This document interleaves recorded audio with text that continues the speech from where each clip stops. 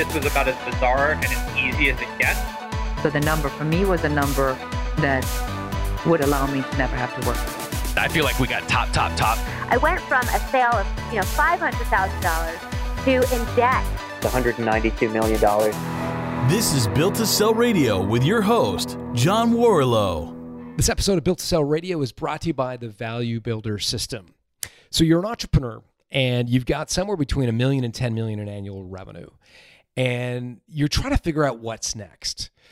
Maybe you want to scale up. Maybe you want to sell. Maybe you want to bring in a manager and delegate some of the day-to-day stuff. Bring in the next generation of leaders. Maybe you want to pass it down to your family. All of those options, the one prerequisite is that it's built to sell, that it's actually something that you could pass on to another generation without you. And that's really what we try to evaluate using the Value Builder score. It takes about 15 minutes to complete the questionnaire, and then you're going to get a readout of how your business would be viewed by an acquirer across 8 unique dimensions that acquirers care about. Again, it takes only about 15 minutes. You can do it free at valuebuilder.com. How'd you like to get an offer for your business of $25 million? Sound good? Now imagine getting that within 12 months of starting your company. Sound impossible? Well, that's exactly what Michelle Romanow did. She built a company called SnapSaves. And within 12 months, she was getting offers from venture capitalists that had an implied valuation for her entire company of $25 million. She ended up turning them down because she had another offer to acquire her company outright from Groupon. It was a term sheet, which she managed to get them to double their offer into a full letter of intent by the time she accepted it and fell into the arms of Groupon. She stayed in Groupon for a year and went on to build many companies. She's now a star of Dragon's Den, which you'd know if you were in the United States as Shark Tank, where she invests in companies. On this episode, I got her to tell us about what she looks for in an investment as a dragon, also take us through the SnapSaves acquisition by Groupon. Michelle is a prolific entrepreneur. She was one of the Profit's top 50 fastest growing companies. She was one of the W100 fastest growing women entrepreneurs, Entrepreneur of the Year Award from Ernst & Young, WNX 100 Most Powerful Women, RBC Canadian Woman Entrepreneur of the Year. And she's done this all at the tender age of 31. To tell you how she does it and what she looks for in a company to invest in, here's Michelle Romanow.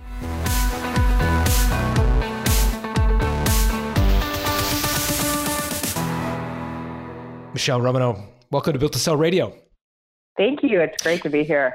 You know, we're both Toronto kids, and well, you're from Calgary, but now live in Toronto. Yep. You know, people in Canada know who you are, but a lot of our listeners are from the U.S. and outside of the U.S. And may not know who you are. But I know who you are because you're the newest star of Dragon's Den. For those of you who don't know Dragon's Den, it's like Shark Tank in the U.S. You're a TV personality.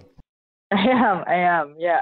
It's in the last couple of years, that's definitely taken off. But that's not how you got your start. You got your start in entrepreneurship. So let's talk about that. I mean, you went to Queens, took engineering, got an MBA. How did you get into entrepreneurship? Yeah, I mean, I was, by first year engineering, I kind of knew that I was going to be much better at building businesses and bridges. And so my very first business was an environmental coffee shop. We were I wanted to do something on campus. I was, 19 years old and started a place called the Tea Room that's still there 11 years later, which is pretty cool. Kind of caught the first bug. I'm like, okay, I can do this. Met 2 other guys in engineering, and we spent, a year, I guess, brainstorming what the next $1 million idea would be. And I did my MBA the year after my engineering degree because the business school liked that I had started a business earlier.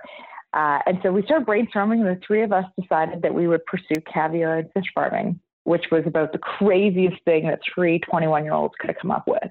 Caviar and fish farming. Yeah, no. And we had good reason. I mean, worldwide supply was down by 95%. The world had overfished the Caspian Sea. And so we ran around, won a bunch of business plan competitions. It was the first $100,000 I ever raised. And actually were crazy enough to move out to New Brunswick and open a fishery from scratch. So that means like truly rubber boots every day, boats, fishermen, processing facility, and sold their product across Canada. The business was actually quite profitable, but the problem is we started this in the summer of 2008. So by the fall of 2008, we were in a global recession, and that didn't make it a great time to sell luxury goods. Got it. So how did you exit the tea room? Did you sell it? No, it's still operated. It was all operated under kind of the student community, and so Cool. it's still run by students there today. So did you shut down the caviar business, or what happened to the caviar business? The caviar business was shut down. What was that like to sort of? I mean, how was that? I mean, you put obviously a lot of energy into it. How did that feel? How would you describe the emotions of shutting down a business? Oh, I mean, there's nothing that can describe how painful it is to have, discovered and built something and then have it not work out. And it didn't work out because we didn't have a good model or we hadn't figured something out. It worked really because, there was going to be no way we were going to sell this product during the recession, and we were denied an export permit, so we couldn't export our product outside of Canada. And it was really hard. I mean, I remember it was probably the first, huge failure in my life, where I remember going to parties and not wanting my friends to ask me how things were going, because it was awful, but it was a really important milestone to live through for sure. So where to from there? You took a job at some point. Yeah. So I mean, look, the recession was pretty bad. I went to Sears as the director of strategy. I got to see so much in retailer there. At the time, Sears was the largest e-commerce company in Canada, and I knew that this was going to blow up. And so a year later, the same two partners, Anatoly, Ryan, and myself, got back together and said, look, we should start an e-commerce company, and started Buytopia, which effectively started out in the Daily Deal and e-commerce space. So I would know deal of the day stuff. I've forgotten there was one that was a really big deal when it first came out. Were you emulating the US deal of the day site? I've forgotten the name of it. I think of Groupon. I'm not thinking of Groupon, actually. I was thinking of the deal of the day prior to Groupon. But where did you get the idea for Buytopia? So, I mean, it was kind of coming off the back of Sears, right? I had seen what it took to make e-commerce successful, that, local businesses, and again, we were in the recession, right? So people were looking for incredible deals.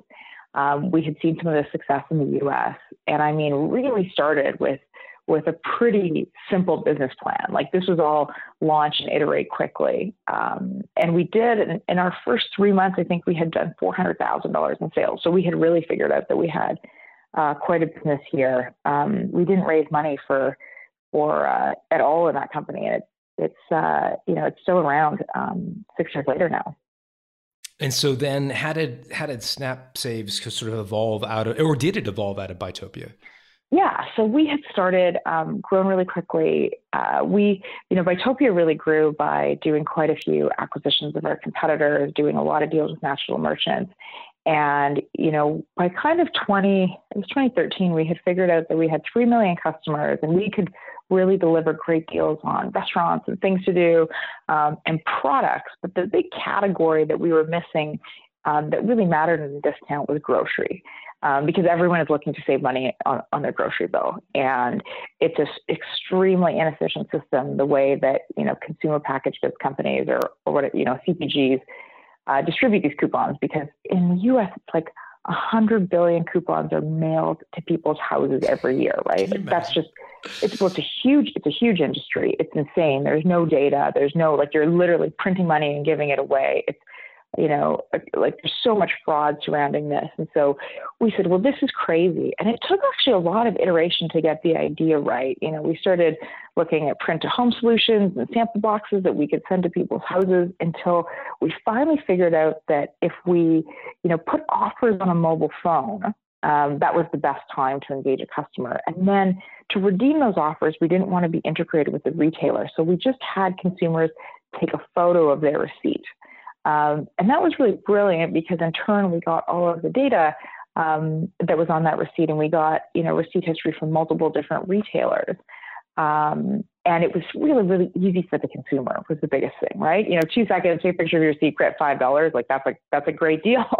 And so that, Michelle, let me see if I get it. Let me just kind of play it back and make sure I get it. So I walk into a grocery store, Safeway, Loblaws, whatever.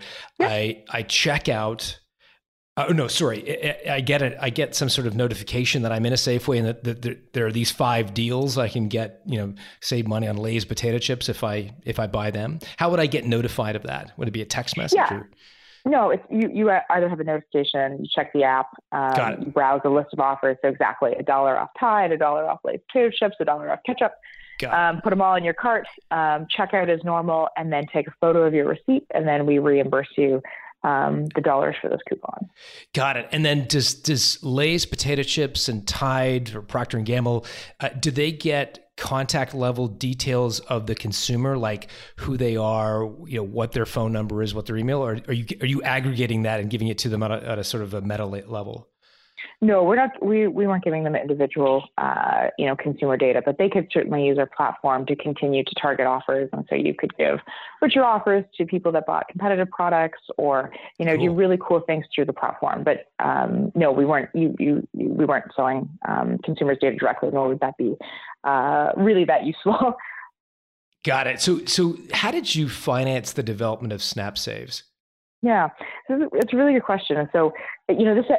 So then, this became a spin out of Bytopia. We basically used the cash that we were making in Bytopia to start funding this. We started with a couple of developers building the product, and then got up to a team of 15 people. So we didn't raise any money for this. And that was really tough. I mean, we were basically using all or more of the proceeds that we were making in our core business to fund this new project. And that wasn't without, its own tensions, right? That took a lot. So you're to do that. Ballpark, are we talking $100,000 a month or $150,000 a month? Like what did it get up to in terms of financial commitment that you were investing? I think we were probably, we were at 15 people. So you're probably above, $100,000 a month for sure. In cost that it's just taking to put this all together. And how long did you do that and, before actually launching the product? So, I think it took us about, we try and move pretty fast. So, 6 months to build a product. And then you're just starting to layer on people, right? We had an iOS app, we had an Android app. You needed salespeople to go sell to these CPGs. We acquired all of the major packaged goods companies, from Procter & Gamble to Unilever to Starbucks to Coke and Pepsi, you kind of name it. And so you needed to then support that. You needed to have customer support on top of that. You needed to then be driving app downloads. So, as this company is growing, its headcount is also scaling with it. So still financing it through the cash of Bytopia, or did you take on some outside capital at this point? No, we didn't raise any money for the company, which ended up being really good when we sold it, because we didn't have investors involved, but it was a stretch. Every month it was like, okay, how far is this going? And, do we have enough money to keep doing this? And do we need to cut people? So it was stressful. And we did that for almost a year and a half. And then Groupon came along after that. What gave you the courage to continue to invest? Like, what were the signs that you were seeing that you realized that it was worth continuing to dump all this cash into this, at the time, basically just an idea? Yeah. So, I guess it was over 2 years from the day we started till the day we sold. But it was really that, we were just getting a lot of user traction. Like, I remember at the beginning, having this deep dark thought, are people really going to take pictures of their receipts? And we think of this today, and it's like, some people take pictures of everything. They take pictures of documents. They take pictures of, all sorts of things. But at the time, the camera wasn't being used as frequently in this way. And so I remember being, you just have those kind of normal doubts. And when we had the app launch, we had people that were opening the app 10 times a day to see if there were new offers available. We had people that were claiming all of our offers. We had people email us and say they went to go buy an iPhone for the first time so that they could use this app. And so it was some of those early indicators, and it was how fast the users were growing and how engaged those users are that really gave us,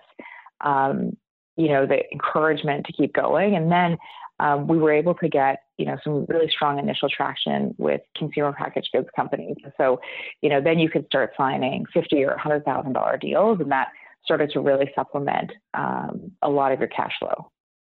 Got it. So the CPG firm would be paying, not only giving you the, I guess that was the business model, right? It wasn't, they were giving you the coupons, but they were also paying to be on the platform? Well, they were paying to have the coupons distributed to a set audience. And really, this was far more efficient than anything that had been done in the past, because we were only charging you when someone actually went and bought the product. And so in all other methods of couponing, you have to pay for distribution, not knowing exactly what's going to be redeemed. But here in this case, we could, assure you that this was a real customer that had gone in, that bought the product, and showed you the receipt. Talk to me about the partnership you had with Anatoly and Ryan. Had you guys, maybe just describe the partnership? Is it like a three-way deal? Everybody's equal? Was one sort of more dominant than the other? Maybe just talk a little bit qualitatively about the partnership. Yeah, no, I mean, I think I got really lucky. I mean, I met Ryan and Anatoly when we were in undergrad, and it just became like we started early. The only way to divide a company when you're 19 years old is a third. And we had, just kept that structure. And it was really good, because there are times when, you are up and others are down, and to have, two other partners with you in the trench, was a really big deal. So I was always really appreciative. I was, still incredibly close with Anatoly, and we've just spent a lot of time working together. It's been a great partnership. What was the exit strategy for the business when you started to kind of conceive of and think about SnapSaves? I think that we had run. I get asked like, well, did you start this to think about selling? And I think that what I always say to entrepreneurs is, like, you have to consider what your options are at every inflection point. But you got to be building something for it to last, because you never know if a sale is going to close, if it's going to come through, if an industry is going to turn. And we had seen it all in Daily Deals. I mean, we had seen like the rise of this massive space. I mean, Groupon and Living Social had both were valued at over $1 billion in the very early days. There were 40 competitors in Canada. Like, the next largest player to us had raised $30 and $60 million. Like, this was so competitive. And then the whole space kind of went out of flavor at one point, and we kind of had to ride down that crash and keep going. And so, when we started SnapSaves, we were like, this is really good for our consumers. If we can create a good business model with these CPGs and get lots of traction with consumers, I think we'll have some options. And then what we really started doing is we started to say, well, look, I think this is a business that can scale with venture capital, and it can scale much faster with that. And so we had bootstrapped, the Caviar business and Bytopia, but we said this time, we should probably take on some funding. And so it was actually that process of starting to talk to VCs. We spent 4 weeks in the Valley in January of 2014. And it was then, that Groupon, who became our eventual buyer, really got wind of what we were doing and, started to engage us. How did they find out? I think it's a small community, right? They had heard the story. We were connected to some folks within their VC group, and someone was just like, well, I think they might want to take a look at this, and so they reached out to us. I'm trying to remember when Groupon went public, but was it before 2014? Like, were they public at the time? Yes, yeah. They had been public for a couple of years. Okay. There you go. I'm working on, my brain is obviously working on dog years or something. So they're public. So they kind of get wind that you're looking at options, whatever. How did they approach you? Do you remember if it was a letter, an email, a phone call? Like, what was the first contact point?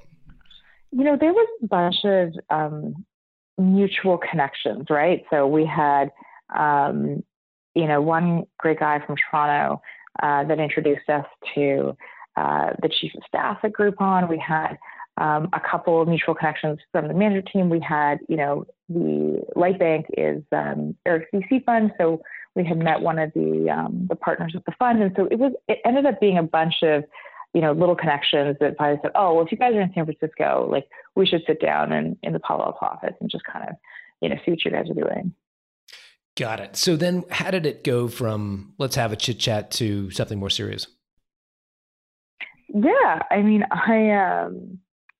we had a first meeting, and I think that one of the things that I always tell founders is that this sale process, like, you think it's going to take a couple of months, and it always takes like 6 or 8, even with an early stage company. And I haven't sold, a truly later stage company, but we had the first meeting, lots of healthy tension about, challenging the business model and if this works, and what's happening with the traction. I think that we had some good pieces of fit because we actually understood what it was like to integrate with a daily deal company. So if you think about it, like we were using all of the Bytopia users to get a bunch of user traction on SnapSaves. And so we kind of say, look, if you take another daily deal site and this is what's happening with those users, if we apply this to the Groupon database, Groupon has 70 million users in the US.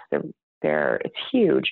This is probably what will happen. And I think some of those parallels were critical in looking at fit. Were they hesitant to engage with you because essentially Bytopia, the other side of your company, was a Groupon competitor, like a direct competitor?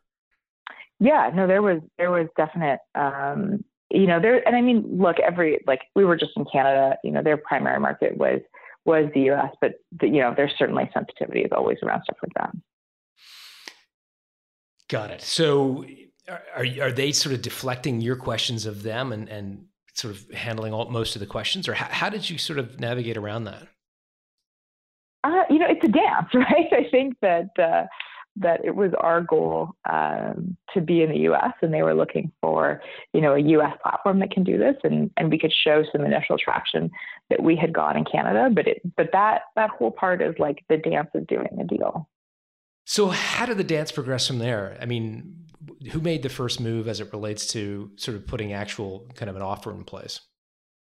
Yeah. So then, I remember we didn't hear back for a little bit, and we're kind of like, okay, not, good initial meeting, not, sure what happened. And kind of, I remember we waited it was a couple of weeks actually. We didn't hear anything for a while. And then, got another call being like, hey, I'd love to meet you guys again. Why don't you come down to Chicago? And so we did that, spent a bunch of time preparing, spent a day in the office, kind of understood, what a strategic fit would look like, how they think about, M&A and tech and team deals. Got to know probably the people that, which group, if we were to do this, we would be in. And this is still all pretty early. And so, you're doing this dance of getting people excited, but you're never giving away too much information. And then from there, I think it was probably another couple of weeks, and then we started working on a term sheet. Define tech and teal team for me. That's kind of the phrase that the bankers use. I think anything, that's between, a seed and a Series B could be called a tech and team deal. So you're wanting some tech, you're wanting some traction, you're wanting a business model out of it, and you're really wanting a team that can work together and bring that into a larger organization. So what sort of size of company are you at this point on the SnapSave side of things? So, we are, we have now, and I think it was really important because we had offers to take on financing at a true Series A level. So, Series A is, in 2014, we were raising $5 to $7.5 million. You were taking 20 to 30% dilution. So you can kind of peg the valuation for there. And so I think that's what we were doing. We had customers. We had an iOS and an Android app that was working. We had really strong user traction. We had solid cohort growth. And so those are all the things that are, indications of, yes, we have product market fit. Yes, we have a business model. And yes, we really have something that can scale. And so now it's time to really turn up the fire. So I'm going to do the math and make sure I got that right. So you're saying a Series A round at that time, roughly, a $5 million investment would buy a venture capitalist about 20% of the company. So if I'm doing my math right, and remember, I was a sociology major, so forgive me, but I'm assuming the implied valuation there is around $25 million. Is that right? Yeah, okay. That would be the lowest. Yep. So that you're getting a sense that what you've got is pretty valuable. But again, how many are you making millions of dollars? Do you have hundreds of employees? Because when people hear $25 million, especially outside of the tech space, I mean, they're assuming a business that has at least 100 employees. What size of company are you at this point? No, I mean, that's kind of, tech valuation. That's what you're looking for at a Series A tech valuation. At the time, I think we had 15 employees, but we had, really strong user growth, strong user retention, good cohorts, which means that, users that signed up 4 months ago are still as active as users that had signed up 2 weeks ago. And you have real paying customers, and those customers have deep pockets, and you're going after an industry where there's a lot of, again, the couponing industry was massive, right? We took at the end of this, there was real market share taken out of traditional players here. And so you got to kind of have that mix of things happening in a company for it to be, sitting at kind of a Series A valuation. Got it. So again, the term sheet comes forward, and this is, what was your reaction when you first saw the term sheet? Well, I think the reaction when you see any term sheet is, what was your reaction?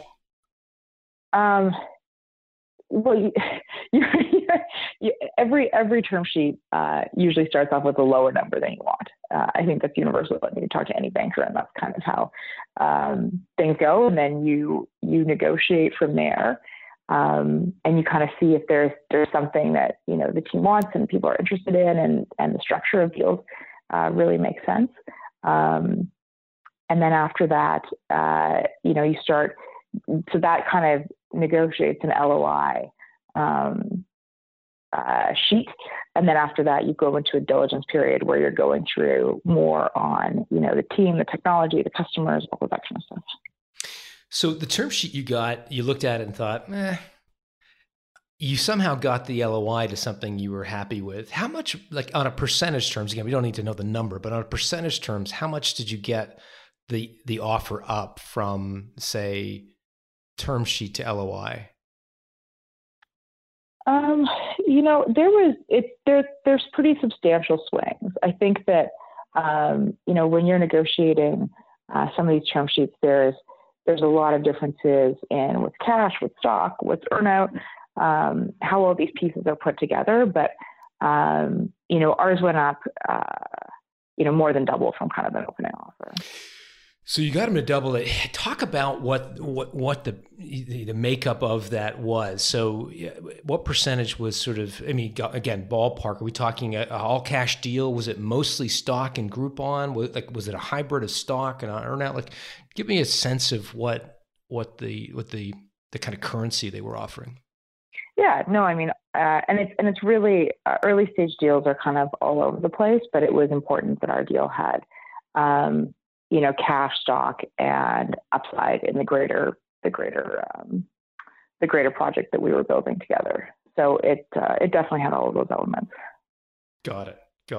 And what was the stock like? Groupon, I remember that when it IPO'd, it went to some ridiculous number, and then it fell off a cliff. Had it stabilized by this point, or where was it at? On its trajectory.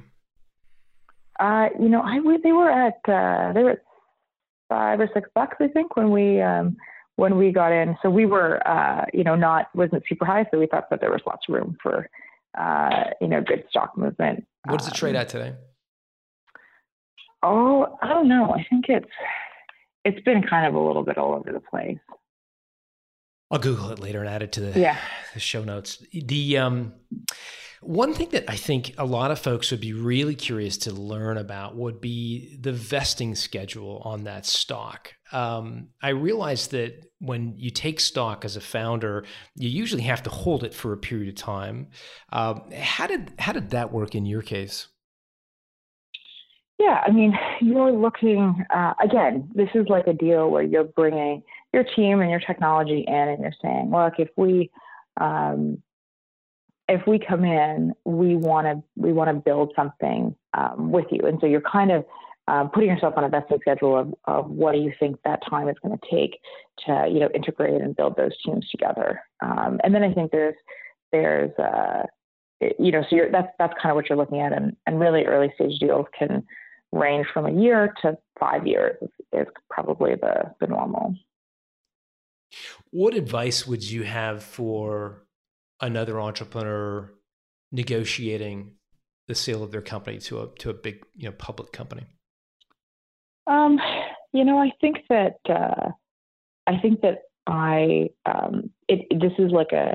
This is one of the most intense journeys you will ever be on. I mean, the 6 months that it took us to do this deal was intense in every way, in the most possible ways. Just, the way your emotions go throughout the deal cycle, the way you need to maintain, incredible growth of your company despite all of the things that are happening with the deal.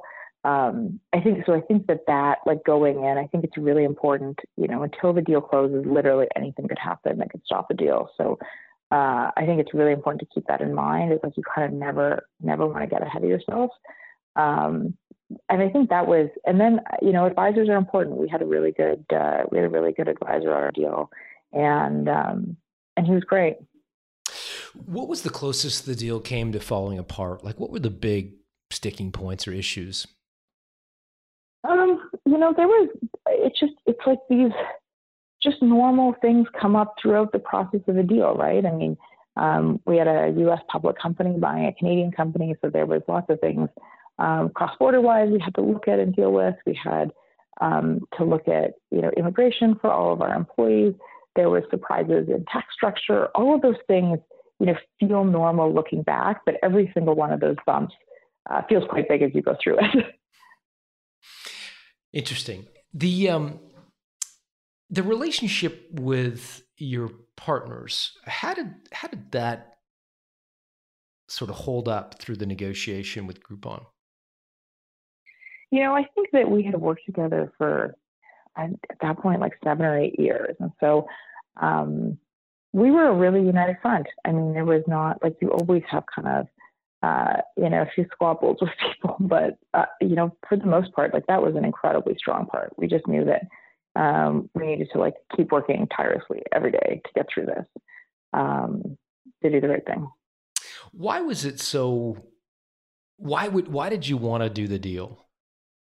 Because clearly you had options, right? You could have continued to raise money and scale your young folks. You could have, I guess, held it for years. Like, why did you want to consummate the deal? For us, it was like we had been running Vitopia for 4 years, I guess. As a self-funded company, we had done a lot, and we knew just how hard it was going to be to scale, from sub 1 million users to 70 million users, and exactly how much that was going to cost and exactly how much dilution that was going to take. Not exactly, but I mean, within good reason. We had a really good sense of that. And so we figured that, this was like the best option, because it was like, we needed a big user base. Groupon wanted to be in the space. We understood each other's core business models so well. And frankly, we liked the team that was acquiring us. I think that it has to be about the people at the end of it too, because when we met some of the folks there, I remember spending a good deal of time with them in Chicago before we did the deal. These are people that I wanted to learn from, that I wanted to grow from. And I think that was a big part of why we did the deal. How long did you stay on as an employee of Groupon? I was there for just over a year and a half, and kind of said we would stay for a year and stayed for a bit longer. So, it went well. And how was that time for you? I hear nightmares and stories from entrepreneurs saying it's like the worst time of their lives. They go from being, the founders and the head of the company to sort of reporting to some middle manager in some faraway place. I think maybe it was just because I had worked at Sears before, and, I had been in corporate life at one point. I kind of, got some of the trade-offs that I was going to get with this. So yes, there was going to be a lot more users, but there was going to be a lot more bureaucracy. I think Groupon had done some really good things in the early days, where they had, a full person that was responsible for just our team's transition that made a really big difference in bringing us in. I think we got to, manage and stay in control of our team, which was a really big deal in the success going forward. But so I think that there was a bunch of those things that made the transition, like different than what I've seen with other entrepreneurs when they feel like they've lost their independence by selling. Did you buy yourself a trophy of any sort? Yeah, it was really weird. When the deal closed, I was just so tired. I remember going home for dinner the next night and being like, I need to sleep. Like, this has been just the most exhausting journey ever. So there was no, it was funny. There was no trophy. I just remember being like, well, this is like, this is a big stage in my life. This is a different wealth bracket. This is a different, way I can think about my options going forward. And it was a big deal, but it was really funny. It was like, I just didn't have the impetus to I didn't need something at that moment. It was mentally a very different state that I went into. Let me ask you a different question then around money. I mean, how has wealth kind of affected your point of view, your sort of attitude towards life? I think that one of the best things that I can distill wealth and money into is, money certainly doesn't buy you happiness, but it does buy you options because, we bootstrapped the company for 4 years. Like, we were used to taking the cheapest route, not the cheapest route, but, the most tax or the most, cost-effective route on everything. Sorry, it's tax season, so I have taxes in my head. The most cost-effective route on everything, and I just I think that wealth just gives you a different set of options. Like, okay, well, instead of hiring the people that are the most junior that I'll have to train, we can bring in someone really senior from the beginning, or we can, fly to this conference and make a very big splash from the very beginning. We can just operate a little bit differently. And I think that being capital efficient, and especially running my startups, has been a huge advantage. And it's really something that I look for on Dragon's Den, is people that can take a little bit of money and stretch it a long way, because you just kind of never know what's going to happen, and you never know how the markets are going to turn. But I think that just it afforded me the ability to think about, a different set of options. Did you think about retiring? Yeah, a little bit. I think sometimes you crave, the intensity to stop, because some of these, when you do a deal, like, you don't see your family, you don't talk to your friends, you don't go to birthday parties, like, you literally just eat, sleep, and breathe deal. And so I think that you crave that for a little bit, but, we closed in June. So, the sun was out, and we had moved to Chicago. So we were in a new city, and I was in a new adventure. And so it just kind of started a whole new chapter. And so I think I was, more than anything, excited to start the new chapter versus, excited to retire. What do you bring to Dragon's Den? So for those of you who don't know, Dragon's Den is, again, as I said in the introduction, is like Shark Tank in the United States. They have Dragon's Den in the UK as well. I think many sort of anglicized countries have adopted the franchise. So you get pitched all the time, and you get to hear the stories of aspiring entrepreneurs and decide whether to invest. So what do you look for in an investment? At the end of the day, I'm always betting on the entrepreneur, not really the idea. And it's actually really easy to get distracted by the idea and think that, you have something that's going to make it work. Every company I've started, you kind of start with an idea, and then you really end somewhere else. So even with Snapspace, we started looking at, the grocery coupon space. We had to try 4 or 5 ideas until something worked.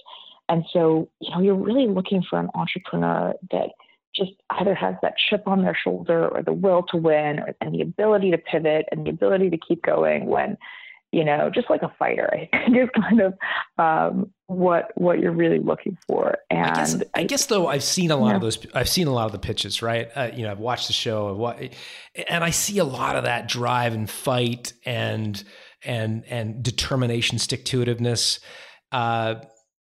Yet there must be something more, because a lot of those deals get unfunded, even from people that have all the drive, all the stick-to-itiveness in the world. So there's got to be something else that you look for beyond just the qualitative stuff. Well, look, you got it. Okay, so I think that's the the personality, and that's probably the most important.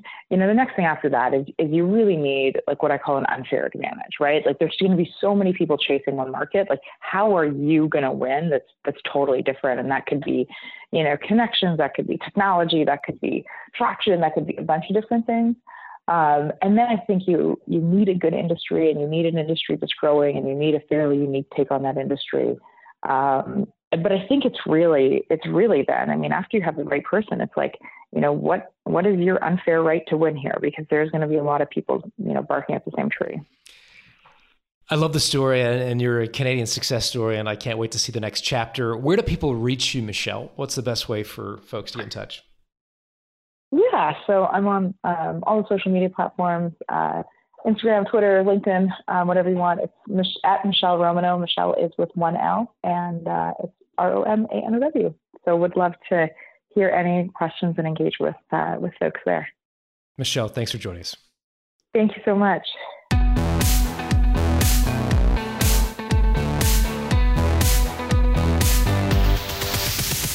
Thanks for listening to Built to Sell Radio with John Warrillow. For complete show notes with links to additional resources, visit builttosell.com/blog. John is the founder of the Value Builder System. To find out how to improve the value of your business by 71%, visit valuebuildersystem.com. John is also the author of Built to Sell, Creating a Business That Can Thrive Without You, and The Automatic Customer, Creating a Subscription Business in Any Industry. Connect with John at facebook.com/built-to-sell or on Twitter at John Warrillow, WARRILLOW.